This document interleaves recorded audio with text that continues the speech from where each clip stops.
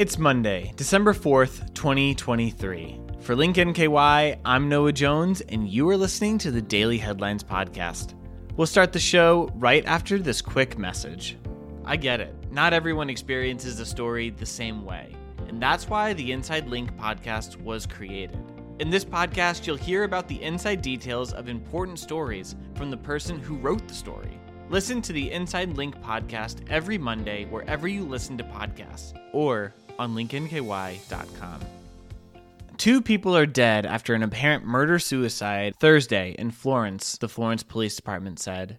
Around 4:40 p.m., officers responded to a home on T Street after 2 unresponsive people were found by a family member. Officers found 73-year-old Carol Fetters laying dead in the home with multiple gunshot wounds, police reported. The police say they found 75-year-old George Fetters, the victim's husband, dead inside a vehicle in the home's garage after apparently dying from carbon monoxide poisoning. Police did not say if there was any apparent motive as to why Fetters would shoot his wife, and there is no ongoing threat to the public. Anyone with information is asked to call the Florence Police Department at 859-371-1234.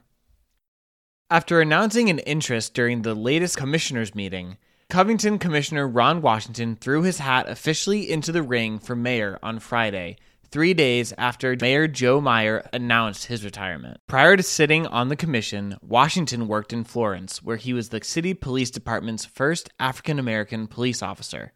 He also worked for the Kenton County Sheriff's Office. Washington said he hopes, if elected, to focus on economic and workforce development and other measures to build out Covington's business and cultural landscape. Joe Meyer announced his retirement at Tuesday night's city commissioners meeting. Meyer's last day as mayor will be December 31st, 2024. The Florence Police Department's No Shave November fundraiser resulted in a $2,608 donation to Cincinnati Children's Hospital Medical Center's Division of Oncology. The department allowed officers to wear a beard at work during the month of November to raise funds for the Cancer Center, with each participating officer donating at least $25 to the cause. The donation total exceeded $2,500, which was the goal for the department. They said they were grateful for the community's support in the endeavor.